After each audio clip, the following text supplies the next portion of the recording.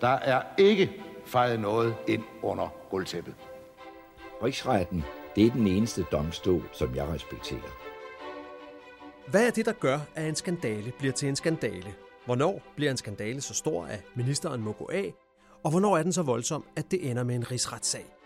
Det er den slags spørgsmål, jeg gerne vil have svar på, så jeg bedre kan forstå rigsretssagen mod Inger Støjberg. Mit navn er Jakob Nielsen, jeg er chefredaktør på Altinget, men jeg er også politisk nørd, og jeg synes, den slags spørgsmål er utrolig fascinerende. Så det her, det er Rigsretten, en podcast fra Altinget, hvor vi dykker ned i rigsrettens historie. Der har været 5 sager, og der har i alt været anklaget 15 ministre. De 13 af ministrene er blevet frifundet, og de 2 er blevet dømt. Så på den måde kan man sige, at det er jo ikke nogen stor succesrate, men der hører mere til den fortælling end bare de tal. Det her er Jens Peter Christensen. Han er Danmarks førende ekspert i rigsretten, men nu bliver det en smule kompliceret. For siden 2006 har han været dommer i Højesteret, og derfor er han også en af de 26 dommere, der skal afgøre den aktuelle sag mod Inger Støjberg, så den taler vi ikke om i denne her podcast.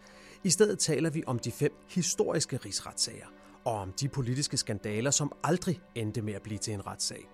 Som jurist og professor har Jens Peter Christensen gravet sig gennem Danmarks historiens politiske skandaler for at finde ud af, hvordan de bliver undersøgt, og hvordan ministre og embedsmænd bliver draget til ansvar. Han udgav i 1997 afhandlingen Ministeransvar, en 600 sider lang og 1100 gram tung politisk krimi fra virkeligheden. Den kan også læses som De politiske skandalers Danmarks historie. I dag skruer vi tiden tilbage til 1849, hvor Danmark fik sin første demokratiske grundlov, for det var også der, at rigsretten blev opfundet.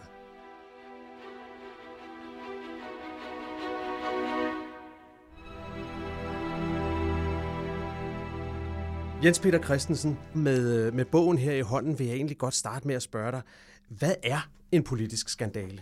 Det kan der jo nok være forskellige meninger om, men man kan vel sige, at det typiske for den slags skandaler, jeg har skrevet om og undersøgt, det er 3 ting. For det første, så opstår der nogle rygter eller nogle påstande om, at et eller andet er gået galt i et ministerium. At noget har været ulovligt, eller i hvert fald ikke har været sådan helt efter bogen. Det vil typisk være påstande eller rygter, der så finder vej til pressen, og så begynder aviser, tv og radio og så videre at formidle det. Når det så er det første trin, så er det næste trin, det vil typisk være, at nu er der så nogen, der begynder at spørge, hvad må egentlig ministeren har haft med det at gøre? Har ministeren vidst, hvad der foregik? Eller har ministeren overhovedet gjort noget? Eller har ministeren i virkeligheden stået hovedet i busken og forsøgt at undgå at erkende det, der er foregået? Og det tredje trin, det vil så typisk være, at nu begynder nogen så at kræve, at det her må vi jo have undersøgt, fordi det er jo noget uklart, både om det nu er ulovligt, og det er også uklart, om ministeren har vidst eller ikke har vidst, eller har fortiet noget. Så det må vi have undersøgt, og en typisk formulering, det er jo, at nu må hver en sten vendes. Det er det karakteristiske for det, jeg vil kalde en politisk skandale. Det er jo ikke sikkert, at det ender med en skandale, men den starter i hvert fald med noget, der minder om en skandale. Ja, det kender vi i hvert fald, det med hver en sten skal vendes, men altså, der skal være sket noget der måske er forkert eller ulovligt. Måske har ministeren været bekendt med det, og der er nogen, der kræver, at man får det undersøgt. Det er sådan grundopskriften på en politisk skandale, før man begynder at putte krydderier på og forskellige og lægge glasur til. Men hvad sker der så, når man kommer forbi det stadie? Ja, det kan være noget forskelligt. Når det er ministre, vi taler om, så vil der jo typisk ske det, at sådan et spørgsmål tages op i Folketinget. Og der bliver så stillet spørgsmål til den pågældende minister om, kan det nu passe, og hvad var det, der skete der, og hvad vidste ministeren, og hvad var faktum i det. Og typisk vil der også ske det, at nogle folketingsmedlemmer kræver ministeren i samråd, altså ind i et folketingsudvalg, helst et åbent samråd, hvor man kan forsøge at grille ministeren for åben tv-skærm, hvor man så går i kødet på ministeren.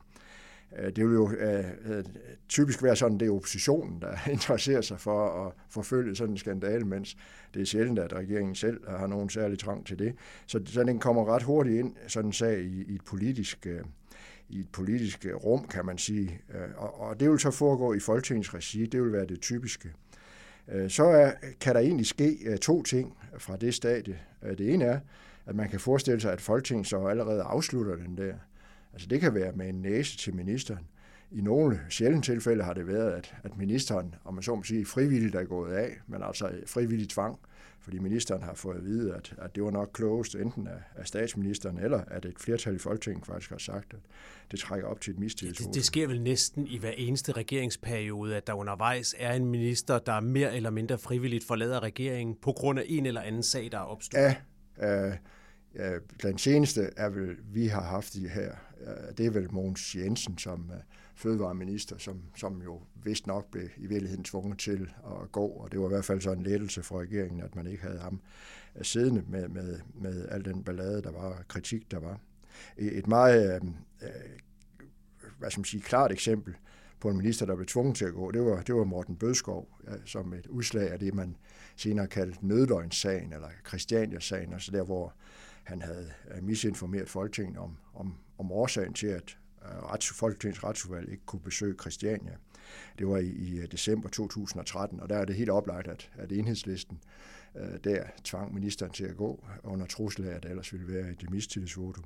Så på den måde kan en sag sådan set godt ende der, uden at der så, om man så må sige, kommer nogen særlige undersøgelse derudover af det. Men det kan også være, at den ikke ender der, og så kan det ende, så kan det få det forløb, at der nedsættes en undersøgelse af en eller anden art. Det kan være lidt forskellige undersøgelser, men om så må sige, de fineste, eller i hvert fald de mest omfattende undersøgelser, det er så det, vi sådan bredt kalder dommerundersøgelser. Og det kan være lidt forskelligt. I gamle dage kunne det være en kommissionsdomstol eller en undersøgelsesret, og siden årtusindskiftet, der har vi haft det, der hedder undersøgelseskommissioner.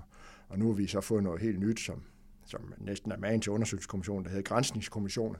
Men ligegyldigt hvad man kalder det, så er... Og som granskningskommissionen er det, der nu skal i gang med at undersøge den her mink-sag, ja, som også var den, der fik Mogens Jensen til at gå af, men som nu så undersøges yderligere. Ja, og det, der er fælles for alle de der, selvom de har heddet noget forskelligt, det er, at der sidder en dommer for bordenden. I dag altid en landsdommer, og så sidder der to øvrige, typisk en professor og en advokat.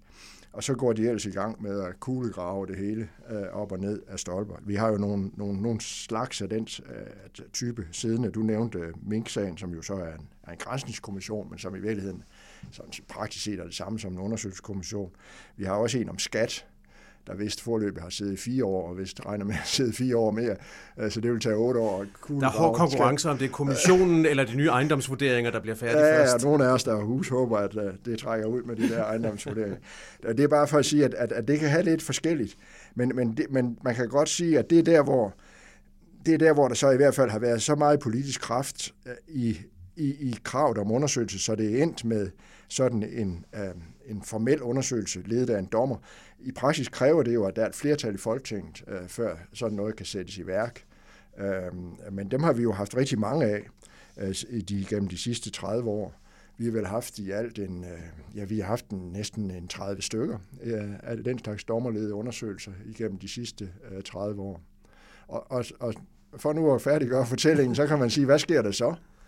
Ja, en skøn dag kommer der en beretning. Den kan jo være på mange tusind sider. Jeg tror, at Tamil-beretningen var på 6.000, hvis man tog det hele med. Og så er spørgsmålet, hvad sker der så? Og det, der typisk sker i hvert fald, det er, at så ryger den tilbage til Folketinget, og så tager Folketinget stilling til, om der skal ske noget yderligere. Typisk vil der ske det, at der jo så tildeles en næse af passende længde til ministeren.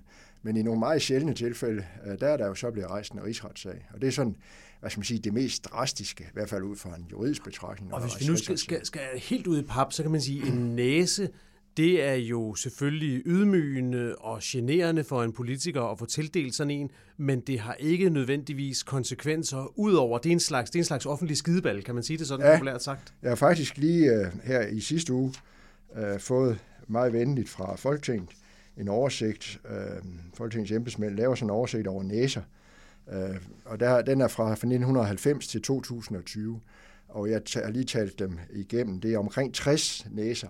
Altså det er sådan en formaliseret kritik i en vedtagelse i Folketinget eller en vedtagelse i et udvalg, hvor der så står, at det er stærkt kritisabelt, at ministeren gjorde dit eller gjorde dat, eller overordentligt kritisabelt, og samtidig er det også sådan, at flertallet synes, det er kritisabelt, og mindretallet synes ikke, det er kritisabelt. Men det er sådan, det er det, vi kalder en næse, altså en bebrejdelse. Og cirka 60 over cirka 30 år, så sådan omtrent 2 om året, hvis vi kigger de sidste 30 år tilbage. Og vi tager den slags mere formaliserede udtryk der med vedtagelser af en art. Men det er så de her offentlige skideballer, og så er der nogle få sager, som du var ved at sige, som så ender med en rigsret. Ja. Og der er jeg jo nysgerrig efter at vide, kan man så sige, at det nødvendigvis er de største sager, der får de største konsekvenser? Det korte svar, det er nej. Det lidt længere svar, der er man jo nødt til at sådan lige tænke sig om og spørge sig selv, hvad vil det sige, at en sag er stor? Altså, og det kan man blive helt svimmel af at tænke over, hvad det egentlig vil sige, fordi betyder det så, at den lovovertrædelse, der måske er tale om, er værre end andre, der har været, eller hvad? Og det tror jeg ikke, man kan sige. Der skal vel, det er ligesom som sol og måne og stjerner står politisk på det tidspunkt, hvor der kommer sådan en sag, om den ligefrem skulle ende i en rigsret. Vi må jo sige, at inden for de sidste 110 år, der er det kun 2 sager, der er endt i en rigsret. Den Tamilsagen, der kom i rigsretten i 1993, og hvor dommen blev afsat i 95, og så den nuværende sag mod Inger Støjberg. Så der er kun 2 der. Og der skal jo i hvert fald være et politisk flertal for at gøre det, og det er jo også sådan, at det er et meget stort apparat, man sætter i gang, så der skal noget særligt til, før man kommer dertil, men man kan ikke sådan fagligt set sige, at det så nødvendigvis er de værste sager. Og det er jo noget af det, vi i løbet af denne her og de kommende episoder af podcasten Rigsretten skal prøve at kigge lidt på og prøve at se, om vi kan blive lidt klogere på. Jeg tror egentlig, du allerede er ret klog på det. Vi skal prøve at se, om vi andre kan blive lidt klogere på det. Når vi kigger på de sager, der så har været rejst indtil nu. Hvad er det for nogle forskellige omstændigheder, der har gjort, at de blev rejst? Men samtidig skal vi jo også tale en lille smule om nogle af de sager, der ikke blev til noget. Og jeg tænkte på, kunne du nævne et enkelt eksempel på noget, der måske objektivt set var en stor skandalesag, men som ikke fik de største konsekvenser? Ja, jeg tror, at de fleste vil være enige i, at den sag, man så skulle pege på, det var sagen om Grønlandsskibet Hans Hedtofts forlis i 1959. Det var jo i den tids allerstørste og frygteligste sag. Det, der skete, var, at der var lige blevet taget et nyt skib i brug. Hans Hedtoft hed det, opkaldt efter den statsministeren. Og dette udmærkede skib, det skulle sejle mellem København og Grønland. Dengang var det sådan, at staten havde monopol på at sejle på Grønland, så det var den kongelige grønlandske handel, der sejlede mellem Danmark og Grønland. Og det her vidunderlige skib, det kom så afsted på sin jomfrurejse til Grønland, og det gik sådan set godt, men da det skulle hjem, så kom det ud i en kæmpe storm lige syd for Kap Farvel, og så gik det til bunds.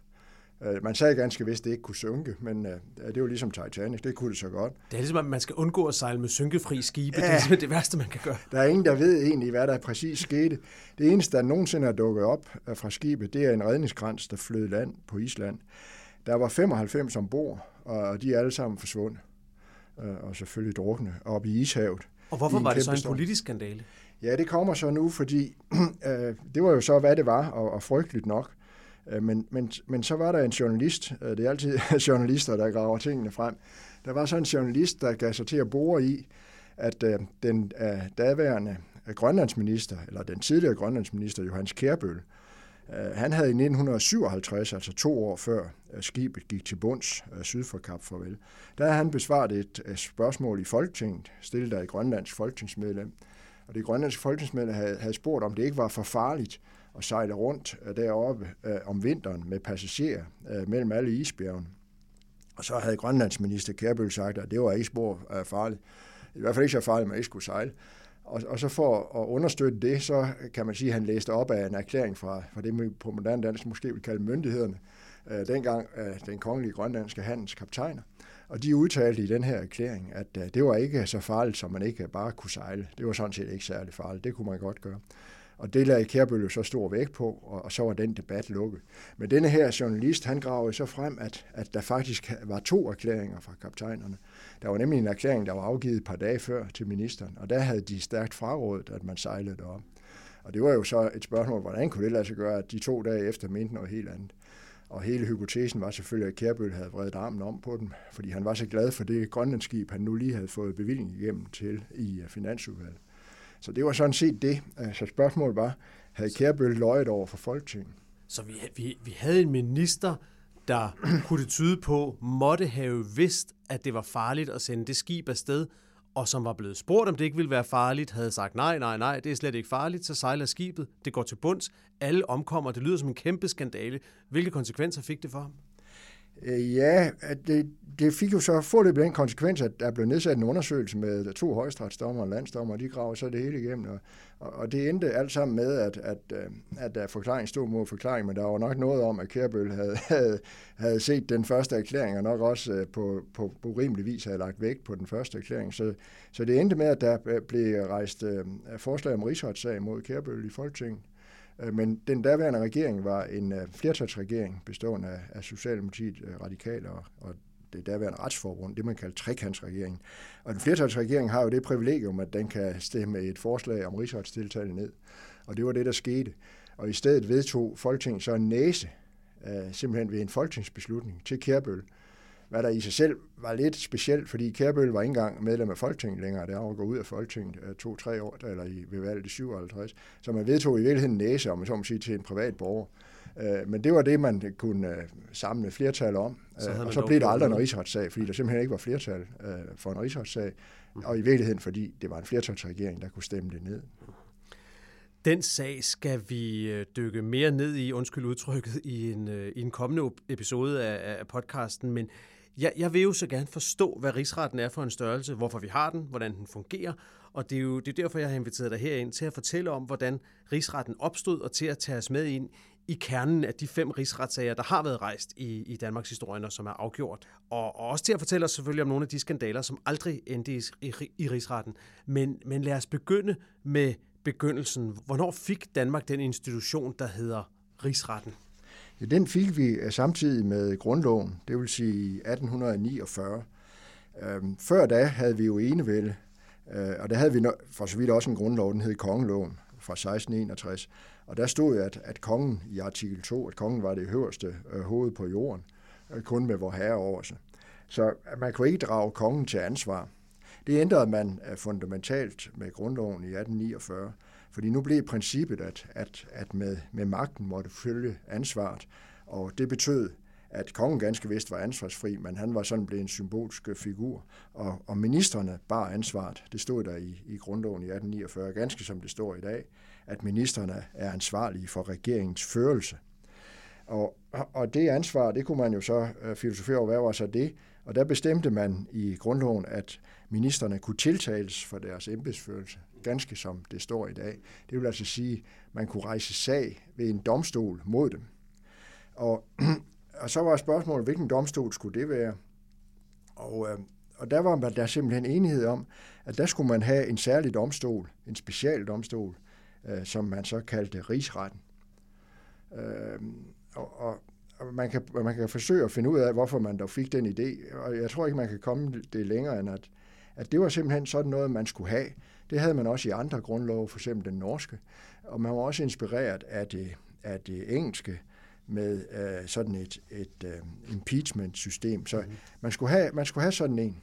Men med grundloven, der fik vi afskaffet enevælden, men der er måske en anden ting, der er værd lige at dvæle lidt ved, fordi selvom vi så på den måde fik et demokrati, kan man vel sige, fik grundlagt vores demokrati der, så var der en ting, som vi ikke fik allerede i 1949, nemlig det princip, der hedder parlamentarisme, som jo kort fortalt går ud på, at en regering skal gå af, hvis den får et flertal i Folketinget imod sig.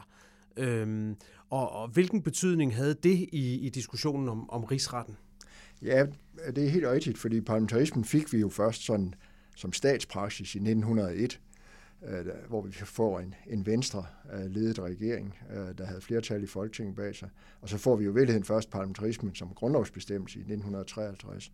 Men det havde man altså ikke der i 1849. Og der skal man for at forstå det lige hæfte sig ved, at man havde en såkaldt rigsdag, altså det vi i dag vil kalde Folketinget.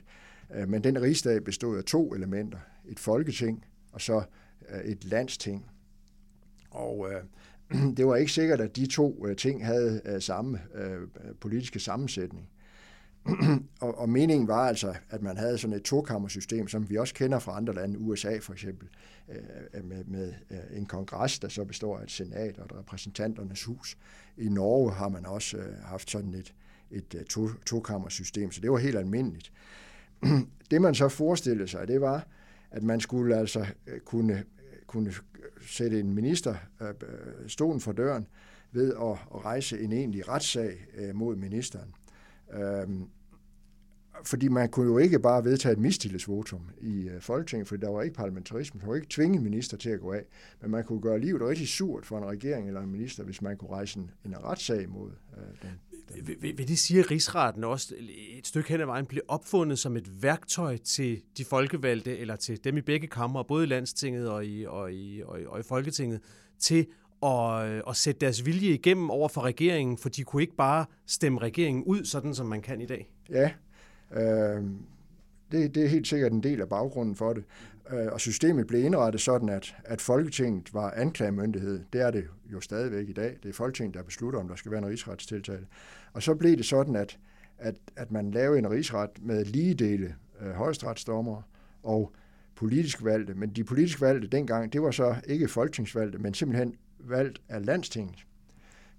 Så blandt Landstingets egne medlemmer, så det var altså direkte folkevalgte, der sad i rigsretten. Og der fik man den konstruktion, vi har i dag, med ligedele højesteretsdommere og politikere, kan man sige. Dengang, så det var en måde dengang at give begge kamre i det danske 2-kammersystem en rolle, at Folketinget var dem, der kunne rejse anklagen, og Landstinget var dem, der kunne udpege halvdelen af dommerne, der skulle dømme i sagen. Ja, sådan var den indrettet. Og så kan man sige, det svarer jo for så vidt til i dag. Det er Folketinget, der rejser anklagen, eller vedtager anklagen eller tiltalen, som en jurist vil sige. Og det er så en rigsret med halv højesteretsdommer og halv politisk valgte. Men forskellen er altså i dag, at de politisk valgte er ikke selv medlemmer af rigsdagen. De er ikke selv medlemmer af Folketinget. De er valgt blandt folk uden for Folketinget. Dengang var det altså partierne direkte udpeger dem, men det er ikke nødvendigvis nogen, der selv sidder i Folketinget. Ja, det må de ikke. Det må de ikke. Nej, fordi man må ikke både være anklager og dommer på en gang. Det problem havde man jo ikke i 1849, fordi der havde man jo altså Folketinget som et ting, og så havde man Landstinget som et andet ting. Og lad os lige dvæle en lille smule mere ved konstruktionen. Så der sidder så de her højesteretsdommere og til at begynde med de her rigsdagsmedlemmer, som så den anden halvdel af dommerne. Og hvordan fungerer det så, når der så er rejst en anklage? Tæller alle stemmer lige meget, når de skal votere? Ja, alle stemmer tæller lige meget. Der er ikke nogen forskel der. Det er altså ikke sådan, at svaren til en straffesag, at der er, om så må sige, lægdommer eller domsmænd eller nævning. Man er fuldstændig ligestillet, hvad angår stemmer. Rent teknisk er det sådan, at det er den yngste, anciennitetsmæssigt yngste højesteretsdommer, der starter med at vurdere sagen, og så følger man ellers, så kommer der en folkevalgt, og så kommer der en højesteretsdommer, så sådan går det successivt. Og sådan har det været helt fra begyndelsen? Ja, sådan har det været lige fra begyndelsen. Men man kan sige, at den havde i en vis forstand lidt stærkere politisk islet i 1849, rigsretten, derved, at det var direkte folkevalgte, om jeg så må sige, der var medlemmer af rigsretten, altså landstingsmedlemmerne. Det svarede helt til det system, man havde i Norge, hvor det også var sådan, at det var andet, eller det var første kammer, der så sad i rigsretten. I Norge var der bare den forskel, at der var sammensætningen højesteretsdommer og så rigsdagsmedlemmer, den var 1-2, hvor den altså i Danmark var 1-1, så i Norge havde politikerne altså flertal, og har det sådan set stadigvæk. Og hvad var begrundelsen for, at man ikke valgte at gøre det samme i Danmark? Det er faktisk umuligt at finde ud af. Eller man kan i hvert fald ikke finde ud af, hvad de kilder, der findes. Man synes bare, at det var helt naturligt. I det omfang, der overhovedet var nogen, der udtalte sig om det, så var det, at der skulle være både et politisk og et juridisk element i rigsretten. Og det synes jeg er interessant. Hvad var argumentet for det, for at der skulle være et politisk? Der var også nogen, der sagde et folkeligt element. Det var egentlig, at man gjorde sig sådan lidt forestilling om, hvad kunne det være for nogle sager, der så kom for. Og når det nu var en minister, så er det selvfølgelig sådan, at ministeren skal overholde loven og så videre. Så i den forstand er det jo ren jura. Men samtidig så er det jo et spørgsmål, hvilke krav kan man egentlig stille til en minister? Altså hvad kan man forvente, at en minister kan, og hvor hårdt skal man vurdere det? Og der kunne jo også være et spørgsmål om ministerens information af Folketinget, og hvordan skulle man se på det? Og der var tanken den, at der kunne det jo være godt at have nogen, der havde lidt, gefyl med det politiske, mere end højesteretsdommer nødvendigvis har. Og det er jo egentlig stadigvæk grundbetragtningen bag rigsrettens sammensætning. Mm-hmm. Der er jo så mange ting, jeg er nysgerrig på her. Vi skal nok nå rundt om det hele, men en ting er, når nu der sidder så højesteretsdommere, som jo er nogen per definition af landets fineste og mest erfarne jurister, og så sidder der nogle dommere med en politisk baggrund. I gamle dage var det så medlemmer af Rigsdagen. I dag er det så politisk udpeget af partierne. Ved man så, hvordan de forskellige stemmer, når et rigsret bliver afgjort? Er det så sådan, at det står i avisen næste dag, at højesteretsdommer Petersen stemte skyldig, mens at den folkevalgte udpegede dommer stemte for frikendelse?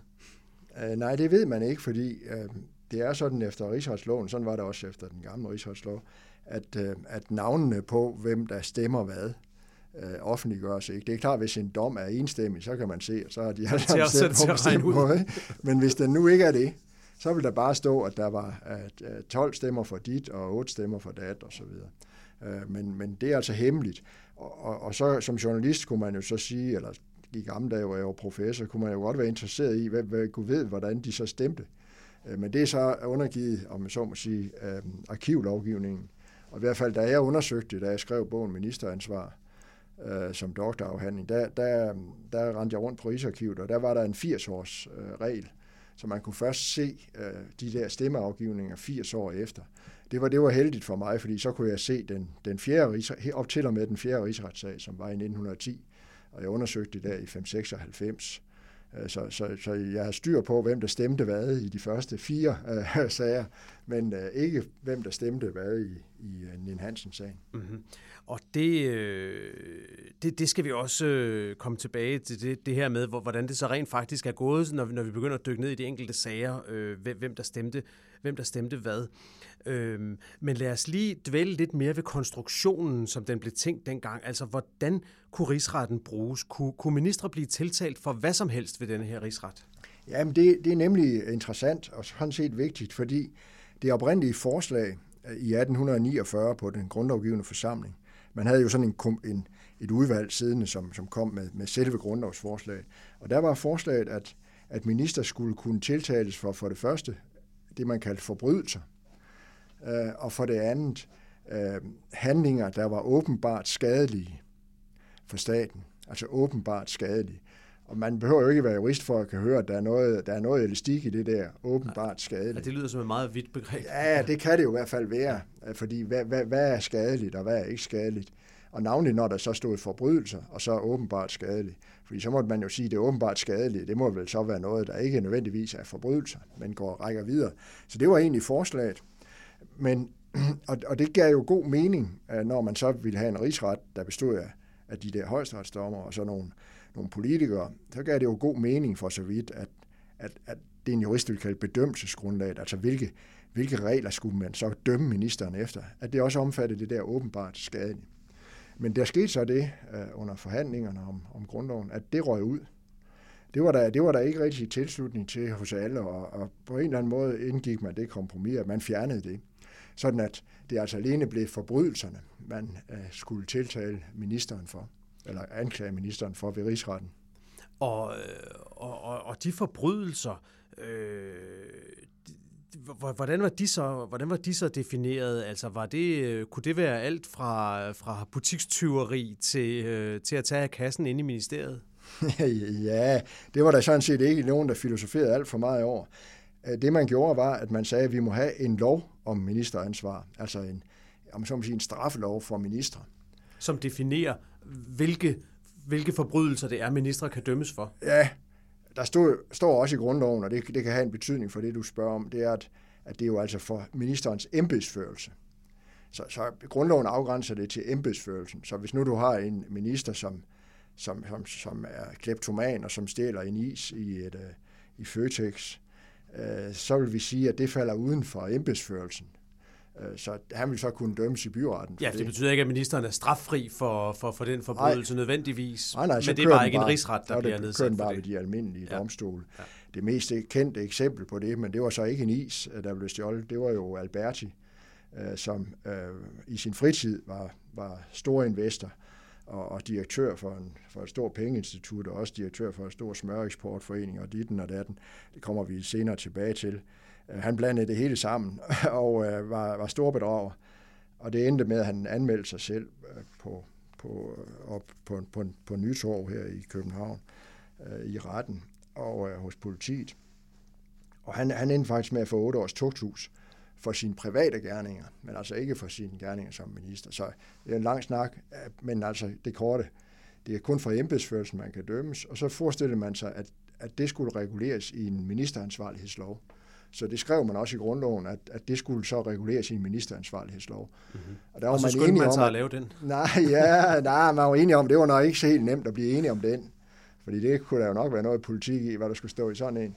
Så det skød man hen med det, man kaldte en løfteparagraf i 1849 grundloven. Altså der står, der skal komme en. Man lovede, at den skulle komme en dag. Ja. Og der gik så 115 år, før den kom i 1964, så man havde til at tænke sig om. Men det viser jo, hvor politisk kontroversielt det var.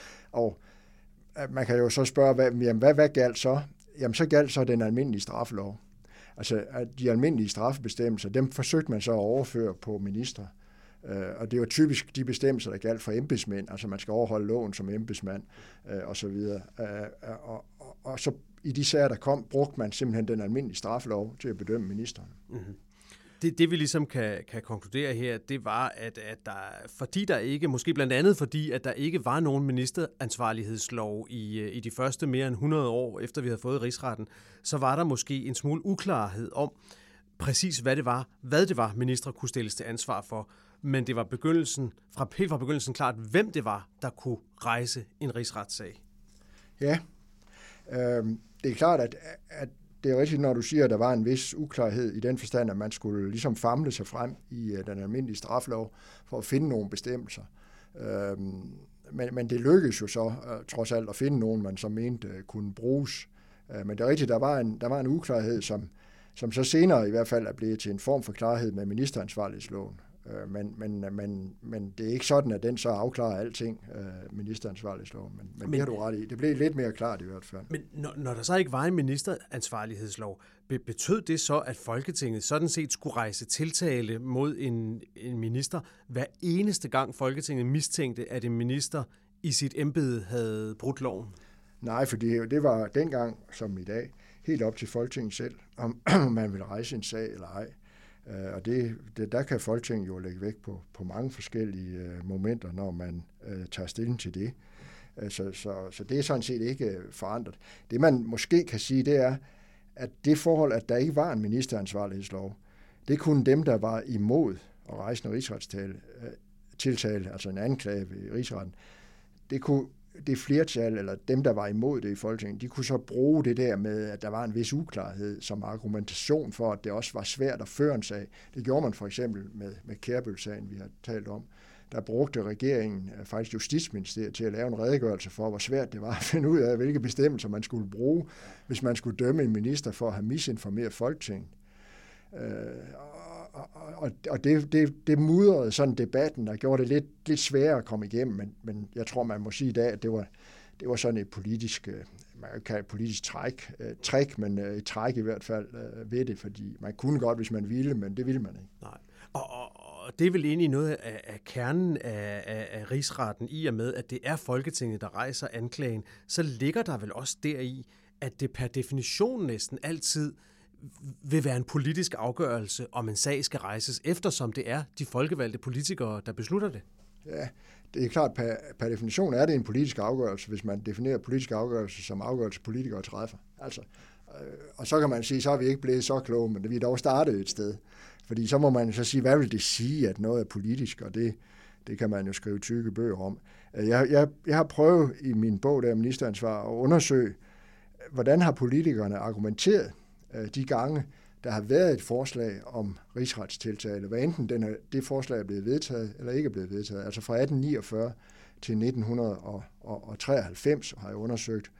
Jeg kan lige sige, at der har ikke siden fra 93 og frem nu til Inger Støjberg-tiltalen været forslag, så det dækker sådan set de tilfælde, der har været. Og der har du ligesom opstillet, man kan næsten kalde det nogle dogmeregler, i hvert fald nogle pejlemærker for, hvad det er, der gør, at der bliver rejst en tiltale. Ja, eller hvis man skal være helt sandro, hvad det er, politikerne bruger som argumenter, for enten at mene det ene eller det andet. Fordi hvad der så egentlig motiverer, det hører jo måske til i psykologien eller teologien eller et eller andet sted. Men jeg har faktisk der sådan forsøgt at stille det op, og jeg har hele 9 forskellige argumentationsformer, kan man sige. Den vigtigste argumentationsform, den er sådan set jo også meget fornuftig, det er, at man må lægge vægt på, om man forventer, at ministeren kan dømmes eller ej. Altså, det vil være lidt tosset, vil de fleste nok sige, at rejse en rigsretssag, hvis man ikke regner med dem, der vedtager, at der skal være en, at ministeren kan dømmes. Og det er vel et princip, man også kender fra den almindelige strafferet, at man først rejser sager mod borgere, hvis man har en forventning om, at de kan blive dømt. Og det er jo, fremgår jo direkte af vores retsplejeordning, at sådan er det, når det er almindelige borgere. Det bruges så jævnligt, det har det gjort de sidste 150 år, i debatten i Folketinget til at sige, at det skulle Folketinget så være bundet af. Men det er ikke rigtigt. Folketinget kan godt vedtage en rigsretssag af andre grunde, uden at føle sig sikker på, at man vil blive dømt. Man er ikke på den måde ligesom anklagemyndigheden bundet af det. Men det er der tit nogle politikere, der har sagt, at man var. Og nogen har nået at sige begge dele i løbet af deres levetid. For eksempel Erik Ninn-Hansen slog stærkt på, at man skulle have en rigsretssag mod Kærbøl. Ninn-Hansen var jo konservativ og ville have en rigsretssag mod Socialdemokraten Kærbøl med Grønlandsskibet. Og i den argumentation slog han på, at det var jo ikke noget krav, at man så forventede, at Kærbøl kunne blive dømt, men man måtte have klarhed over hele sagen. Og så 30 år senere, der udtalte han så, eller 20 år senere, det modsatte i det, der hed dagpengesagen, hvor spørgsmålet var, om der skulle være rigsretstiltale mod det daværende arbejdsminister Svend Auken, og så sagde han ind, at der må man lægge meget vægt på, om man kunne forvente, at han ville blive dømt. Så de samme politikere kan godt bruge lidt forskellige argumenter, men det er sådan et hovedargument. Og så er der 8 andre argumenter. Hvis nu man nu siger, at der er nok et eller andet retsbrud, det kan jo være, fordi ombudsmanden har sagt, at det er der, eller det kan være Rigsrevisionen, der har sagt, at der er noget galt med bevillingerne, så kan man lægge vægt på, hvor groft det er. Det er det andet. Det tredje er, at man kan lægge vægt på, at man godt vil have klarhed om sagen. Det kender man altså, som jeg lige nævnte, der fra Kærbøl-sagen. Man kender det også helt tilbage fra sagen i 1910 mod Sigurd Berg og I.C. Christensen.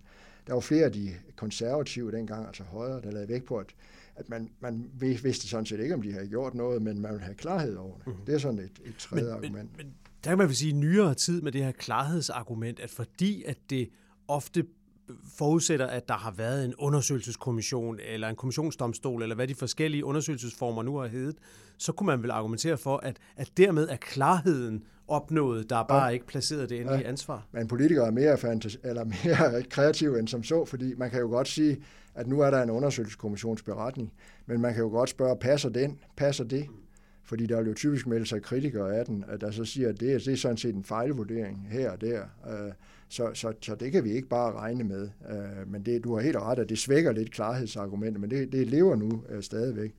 Et fjerde argument, det er jo, som er lidt beslægtet med det der med, hvor alvorligt det er. Det er sådan, ja, men skal vi ikke ligesom skele til, hvad kan straffen blive på den ene side, og hvor stort et apparat sætter vi i sving med så mange højesteretsdommere og så mange folketingsvalgte og kæmpe udgifter til advokater og til lokaler og dit og dat. Altså sådan et proportionalitetsprincip. Altså der skal være forventning om en vis straf, før man sætter hele det apparat i gang. Hos nogen. Andre vil sige, at det betyder ikke noget, for det er det symbolske i, at vi fører sagen. Ja.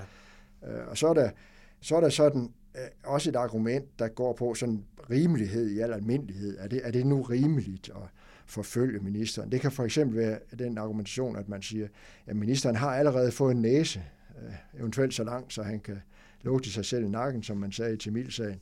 Så han ligger allerede ned, og der er sparket på ham med de her næser og i offentligheden, så lad nu noget gå for ret. Det er sådan en bredere rimelighedsbetragtning. Eller hvis ministeren måske er gået af? Eller? Ja, det vil ministeren næsten altid være i de her diskussioner, fordi der allerede har været en kritik, og der om så må sige, var noget om det, om man så må sige. Så jeg tror, at alle de tilfælde, der har været, der har... det er ikke helt rigtigt, men næsten alle tilfælde har ministeren allerede været gået af. Men der kan man godt alligevel lægge vægt på, hvor rimeligt er det. Og lidt mere specifikt, det 6. argument, det er altså så det der mere præcist. Hvilke politiske sanktioner har der været? Ja. Det ser man for eksempel i Tamilsagen, fordi det var jo ikke kun Erik Ninn-Hansen, der af undersøgelsesretten, der var ledet af en højesteretsdommer Hornslet. Det var ikke kun Ninn-Hansen, der om så må sige, hvor man fandt, at han havde overtrådt reglerne. Det var også Folketingets formand, da han var justitsminister H.P. Clausen, og det var jo Poul Schlüter med gulvtæppetalen. Og de fænomener bedømte undersøgelsesretten med Hornslet også som retsbrud, og som noget ministrene H.P. Clausen, Schlüter, havde gjort forsætligt, altså med viden og vilje til det, der foregik. Og der lagde Folketinget vægt på, da de ikke rejste rigsretssag mod H.P. Clausen og Ninn-Hansen, og Poul Schlüter, undskyld.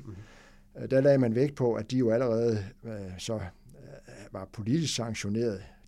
Schlüter gik jo af samme dag, den 14. januar 1993, da Tamilrapporten blev offentliggjort. Og H.P. Clausen gik jo også af som Folketingets formand. Altså, man sagde så var en politisk sanktion i form af en næse, en alvorlig bebrejdelse, tilstrækkeligt, og det vedtog man så, og man vedtog faktisk i Folketinget, at de havde brudt ministeransvarlighedsloven. Det var sådan et specielt tilfælde. Man sagde, at de havde simpelthen brudt ministeransvarlighedsloven, så det var ikke, fordi man var i tvivl om det. Så her gjorde Folketinget så nærmest til dommer, men undlod at lade rigsretten vurdere sagen? Ja, det kan man, ved enhver, der gider, kan læse beretningen fra udvalg for forretningsorden. Man konstaterede simpelthen, at de havde brudt ministeransvarlighedslovens paragraf 5 stykke 2 om forbud mod misvisende oplysninger til Folketinget. Og så siger man, men det er nok. Nu skal man jo ikke tro på alting. Det, jeg står her og siger, det er jo de argumentationsformer, der har været. Fordi jeg tror, nedenunder det lå i virkeligheden, at man ønskede at koncentrere sagen, sådan at man gik efter, om så må sige, det man betragtede som hovedskurken, nemlig Ninn-Hansen. Og så vil man koncentrere det om det, der sådan bevismæssigt var til at håndtere, nemlig selve dette, at Ninn-Hansen havde stået for at sylte familiesammenføringssagerne, altså havde sat dem i bero, som det hedder på mere pænt dansk. Mens det der med misinformation og Folketing og sådan noget, det kunne man godt forudse, det kunne blive sådan noget vidtløftigt at få det igennem i rigsretten, så man skar det ud af sådan en procesmæssig grund, men det er jo så et sidespor. Og så er der også et 7. argument, det er det, at hvis der ligger en dommerundersøgelse, der er meget klar, og det kan man jo sige, det var jo lige præcis situationen i Tamilsagen. Hvis den er meget klar, så er det klart, så vil det jo blive brugt som argument af dem, der ønsker en rigsretssag for, at så må vi også slå til. Vi kan ikke leve med, at den ligger der og lyser lige op i den blå himmel med de klare konklusioner. Det må vi altså, om man så må sige, følge op på. Og så er der et 8., og det er så det næste sidste argument, det er, at, som jeg allerede har været inde på, det er det, at det kan godt være, at ministeren har gjort forskellige ting, som alle sammen for så vidt kunne bære en rigsretssag, men vi koncentrerer os altså om det, vi kalder hovedforhold, og så lader vi det andet ligge og giver måske en politisk næse. Og så er der endelig et 9. Og det var for eksempel, hvis vi tager Ninn-Hansen igen, så var det for eksempel det, at han blev tiltalt for det, du forklarede lige før som hovedforholdet, det, at man satte nogle sager i bero, men den del af sagen, der handlede om, at han undervejs havde misinformeret Folketinget, det endte med ikke at blive en del af tiltalen. Ja, man vedtog bare i Folketinget, det også var i strid med ministeransvarlighedsloven, og så fik han om som sin næse for det oveni tiltalen. Det er nemlig helt rigtigt. Og så er der endelig det sidste, som man ser i debatten, eller i debatterne, det er et lighedsprincip. Nu skal vi jo slet ikke komme ind på den seneste sag, men dem, der måtte være med Inger Støjberg, men dem, der måtte være interesseret, kan jo læse Folketingstidene selv og se Folketingsdebatten, første behandlingen og anden behandlingen af tiltaleforslaget, og så selv prøve at se, hvilke argumenter det er. Men et typisk argument, i hvert fald før den sag, har været et lighedsprincip. Altså, det er typisk dem, der ikke er tilhængere af, at der rejses en tiltale. De vil sige, Jamen, kære venner, hvis vi kigger tilbage i Danmarks historie, så er det jo fyldt med ministre, der på den ene eller anden måde har overtrådt lovgivningen. Og så er det ligesom uretfærdigt, at der rejses en sag her mod lige præcis denne her minister. Det var også et argument i Tamilsagen, hvor nogen dem, der var modstandere af, at den blev rejst som rigsretssag, sagde, at jamen, det kan godt være, at Ninn Hansen har overtrådt nogle regler, men det er der også mange andre, der har igennem tiden, så hvorfor skal det så være en sag på det? Ja, det er argumenter, man i hvert fald kan huske, man har hørt, og det er jo det peger jo også lidt tilbage på noget af det, vi nu har snakket om flere gange i løbet af allerede den her udsendelse, det her med, at det godt kan være det godt kan være lidt svært at forstå helt, hvilke sager det er, der ender i rigsretten, og hvilke der ikke gør. Nu har du givet os nogle pejlelinjer for, hvad der kan være med til at afgøre det, men vi har talt om Kærbøl-sagen, et skib, der går ned, 95 mennesker, der omkommer. Ministeren vidste det sandsynligvis, alligevel blev det ikke en sag. Alberti-sagen, millionsvindel med offentlige midler, og statsministeren vidste det, men han blev heller ikke selv tiltalt her. Altså, er der, når vi kigger bredt på det i dag, så den næsten, eller godt og vel endda 170 år efter, at vi fik rigsretten som institution, er der så en klar praksis for, hvornår Folketinget egentlig rejser en sag? Nu lige, altså ikke for at stå og spille klog, men der kan jo være nogle lyttere, der eventuelt hører det her. Så du nåede lige at sige, at i Alberti-sagen blev statsministeren ikke selv tiltalt. Det blev han jo faktisk. I.C. Christen blev tiltalt, men ikke for. Det er jo ikke nok det, du sagde på den måde. Det var ikke for Albertis svindleri, at han blev tiltalt, men fordi han havde modsat sig en undersøgelse af Alberti. Så på den måde kom statsministeren sådan set i klemme, I.C. Christensen, men Alberti kom ikke i klemme. Det er det, jeg prøvede at sige. Alberti selv blev der ikke rejst sag mod, selvom at det måske havde virket sådan ud fra sådan en lægemandsbetragtning logisk, at hovedskurken var blevet tiltalt. Ja, og der var jo også den, jeg tror, både du og jeg, hvis nu vi havde været, jeg ved jo ikke med dig, men i hvert fald mig, hvis vi havde været medlem af Folketinget i 1908-9 stykker, så havde vi måske også tænkt, jamen altså, Alberti, han får 10 år, eller 8 år over i byretten, ikke? Hvad hvis han nu kommer i rigsretten? Hvad kan det give, alt det der? Altså, det bliver ingenting i forhold til, det bliver sådan lidt, det bliver nærmest sådan, ligesom om han kan rejse sig igen. Hvis han allerede er blevet halveret i kropsvægt i Horsens, hvor lille kan han nå at blive? Der gik så de der 8 år. Han sad faktisk næsten alle 8 år, ikke? Men det var et sidespor. Ja. Det, du var inde på, det har jeg så allerede glemt, men det kan du lige gentage. Det var det her med, om man, altså du har forklaret de her ni pejlemærker, eller hvad man skal sige, som man kan se tilbage på og sige, det har tit været nogle af de afgørende argumenter, der er blevet brugt, men kan man destillere ud af det en klar praksis for, hvornår Folketinget rejser en rigsretssag? Altså det korte og også rigtige svar er nej. Men man kan jo godt alligevel sådan prøve at filosofere lidt. Og jeg vil egentlig tro, at hvis jeg blev spurgt om det der, er der sådan ligesom en ting, der vil være særlig vigtig, så har jeg egentlig ikke i tvivl om, at det vil i dag være, om der ligger en undersøgelseskommissionsberetning, som er, om man så må sige, tilstrækkeligt skarp. Altså, hvis, i hvert fald kan man sige, hvis nu der er en undersøgelseskommissionsberetning, og det vil der jo typisk være i dag, som om man så må sige frikender ministeren. Selvom den ikke tager direkte stilling til ministeren, så kan man læse, at der er nok ikke meget på det der. Så tror jeg, man skal have en meget veludviklet fantasi for at forestille sig, at der vil komme en rigsretssag. Og omvendt er der en meget skarp undersøgelseskommissionsberetning. Så fører det ikke automatisk til en rigsretssag, men så begynder det at pege derhen ad, fordi så vil dem, der ønsker sådan en sag, de vil jo altså stå noget stærkere end ellers. Så jeg tror nok, det vil være nok det vigtigste moment i dag. Men nedenunder det vil selvfølgelig være, at der kommer kun en skarp undersøgelseskommissionsberetning, hvis der også er noget. Og i hvert fald som udgangspunkt kommer der kun sådan en, hvis der også er noget på sagen. Hvis der ligger en slags skandale nedenunder, det der bliver opfattet som en skandale nedenunder. Når så der kommer sager, er der så, og det er jo også noget, vi skal vende meget tilbage til i de kommende afsnit, men lad os prøve at tage overblikket her. Er der en tendens til, om de anklagede så bliver dømt eller går fri? Ja, man kan jo godt lave sådan et fodboldmåls opstilling, eller hvad det nu er. Og det er sådan set hurtigt at lave, fordi siden 1849 har vi haft 5 rigsretssager, når vi ikke tager den nuværende, der nu skal i gang, eller er i gang med. Der har været 5 sager, og der har i alt været anklaget 15 ministre. Og De 13 af ministrene er blevet frifundet, og de 2 er blevet dømt. Den ene er Erik Ninn-Hansen i 1995, og den anden er indrigsminister Sigurd Berg i 1910. Så på den måde kan man sige, at det er jo ikke nogen stor succesrate, men der hører mere til den fortælling end bare de tal. Men det er sådan det talmæssige overblik over det. Mm. Er det en del af forklaringen på, at det værktøj, som Rigsretten er i Folketingets hænder, at det måske set gennem de sidste 100 år er blevet anvendt så sjældent, at det simpelthen oftest endte med, at det ikke førte til dom? Nej, jeg tror egentlig, forklaringen er noget af det, vi var inde på indledningsvis. Nemlig det med, at i 1901 får man jo parlamentarisme som statsform. Og det vil jo sige, at om så må sige, behovet for et flertal i Folketinget at rejse en rigsretssag mod en minister, det bliver jo som regel meget lille, fordi man kan altid slippe af med ministeren.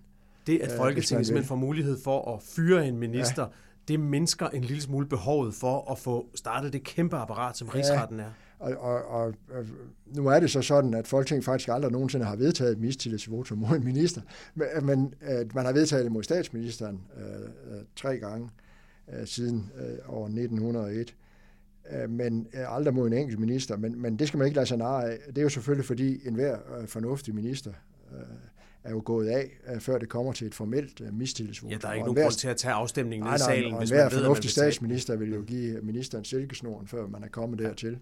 Ja. Men det tror jeg er nok den vigtigste grund. Så er der en anden grund, som er sådan lidt svær at få styr på.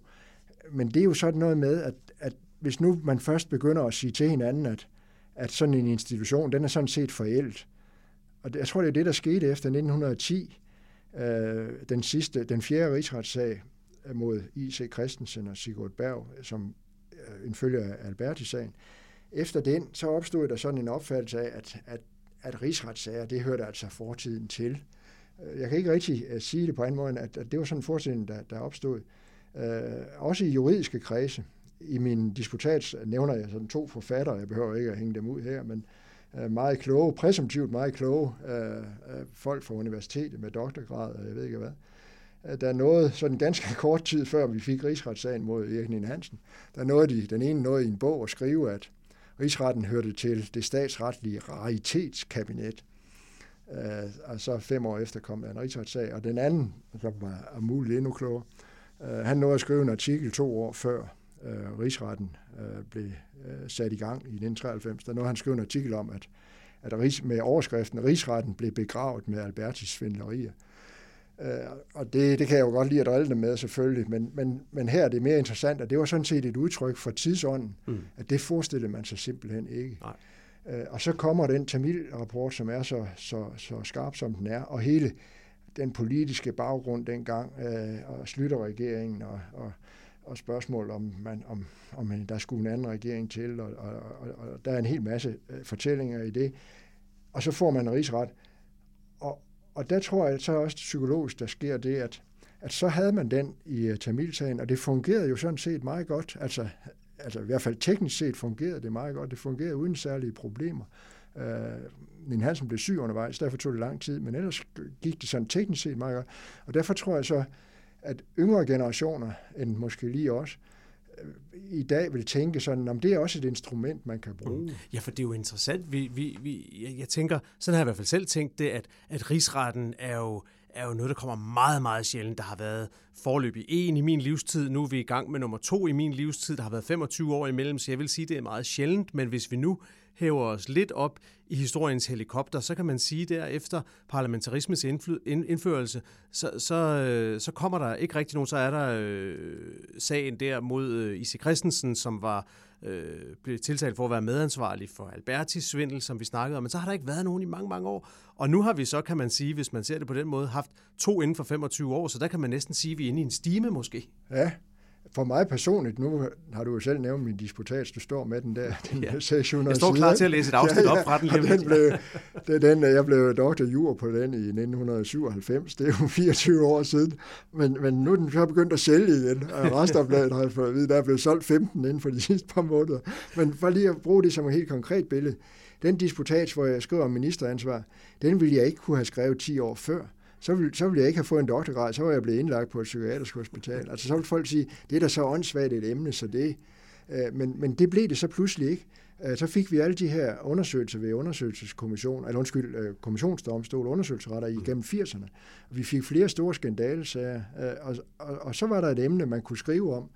Og man så må sige, til mit held kom der så også en rigsretssag, og det skal forstås humoristisk, når jeg siger til mit held, men det var jo godt for emne, kan man sige. Mm-hmm. Så jeg tror, der er rigtig meget af tidsånden, og den har så nok ændret sig.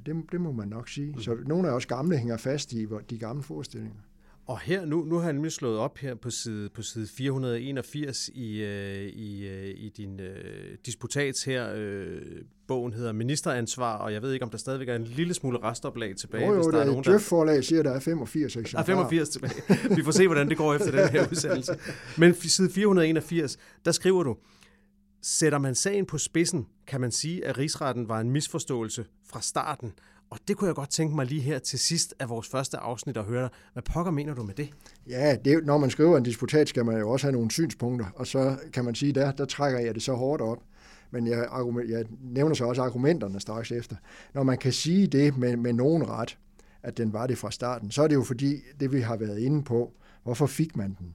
Ja, man fik den egentlig, fordi man havde sådan et billede fra det engelske system, det såkaldte impeachment-system. Det vi i dag kender i USA også, og så hvor vi jo har haft flere forslag om rigsretstiltale, som vi danske journalister kalder det, når de oversætter fra amerikansk mod Trump. Men det er i virkeligheden et impeachment-system. Det vil sige, det er ikke en domstol, der dømmer præsidenten. Og sådan var det heller ikke i England. Det var ikke en domstol, der skulle dømme statsminister. Det var simpelthen det ene kammer i parlamentet, der skulle gøre det. Og det var man inspireret af. Men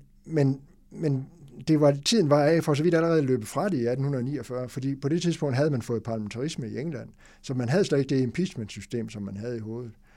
Det er sådan den ene baggrund for, at jeg tillader mig at sige, at den i en vis forstand var en misforståelse fra starten.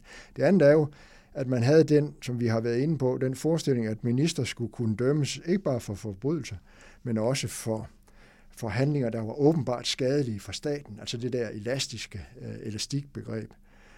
Og der giver det jo så rigtig god mening, at der skal sidde halvdelen af egentlige politikere fra landstinget med i rigsretten. Men det røg jo ud under forhandlingerne i 1849, så man ender med bare at sige forbrydelser. Så det er det, der er baggrunden for, at jeg siger, at den var en misforståelse for så vidt fra starten. Men det er klart, at så kan man så sige, at er den så stadigvæk det? Og der er så en længere behandling af det spørgsmål, fordi man kan jo sige, at de politisk valgte medlemmer af rigsretten, som vi kender den nu i dag, de kan man jo sige, de kommer jo ikke med deres politiske holdninger, men de kommer jo med deres, politiske sagkundskab. Og det kan jo godt have en betydning. Altså, hvilke krav kan man stille til en minister? Hvis man selv har prøvet at være minister, eller har været medlem af Folketinget, har man jo nok lidt mere gefyld med det, end en højesteretsdommer nødvendigvis har. Og det kan også være, hvis der er spørgsmål om information af Folketinget, og hvilket spil indgår sådan nogle informationer i. Og der kan det jo være meget godt at have nogen med, der har ligesom lidt mere jord på neglene, end en højesteretsdommer nødvendigvis har. Så der ligger ikke i det, at så er det vanvittigt den måde, det er sat sammen på.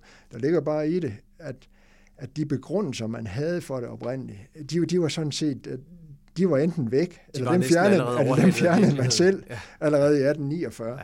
Men institutionen lever jo videre, og sådan er det, og det kan der være gode argumenter for. I nogle lande har man jo afskaffet det, og simpelthen overført kompetence til højesteret. Det har man gjort for eksempel i Sverige. Og i andre lande har man det stadigvæk. I Norge har man det, og mange centraleuropæiske har man det også ud fra den betragtning, at ligegyldigt, at det nu er for så vidt en straffesag, så indgår der alligevel sådan ligesom nogle politiske, en forståelse af det område, man sidder med. Vi kender det jo også fra vores retssystem. I Sø- og Handelsretten er der Sø- og Handels kyndige dommere med. I boligretten er der boligkyndige dommere med. I højesteret til daglig ser vi jo bare højesteretsdommer, men der får vi jo så ligesom fornemmelsen af virkeligheden via advokaterne, der præsenterer sagen. Og det er altid vigtigt at kende omgivelserne til en sag, hvis man skal bedømme den. Det er ikke nok bare at slå op i lågen. Man skal ligesom forstå, hvad det er, man har med at gøre. Og der bidrager jo de politiske valg, det jo.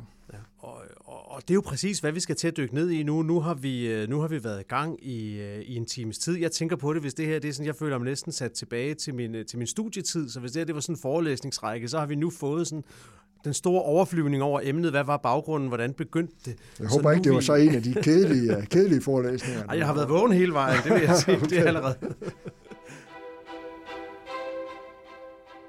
Det her var første afsnit af Altingets podcast Rigsretten. Undervejs brugte vi lydklip fra Danmarks Radio og fra Folketinget. Min gæst var Jens Peter Christensen, og som nævnt i begyndelsen, så er han, udover at være ekspert i Rigsrettens historie, også dommer i Højesteret, og dermed en af de 26 dommere i rigsretssagen mod Inger Støjberg.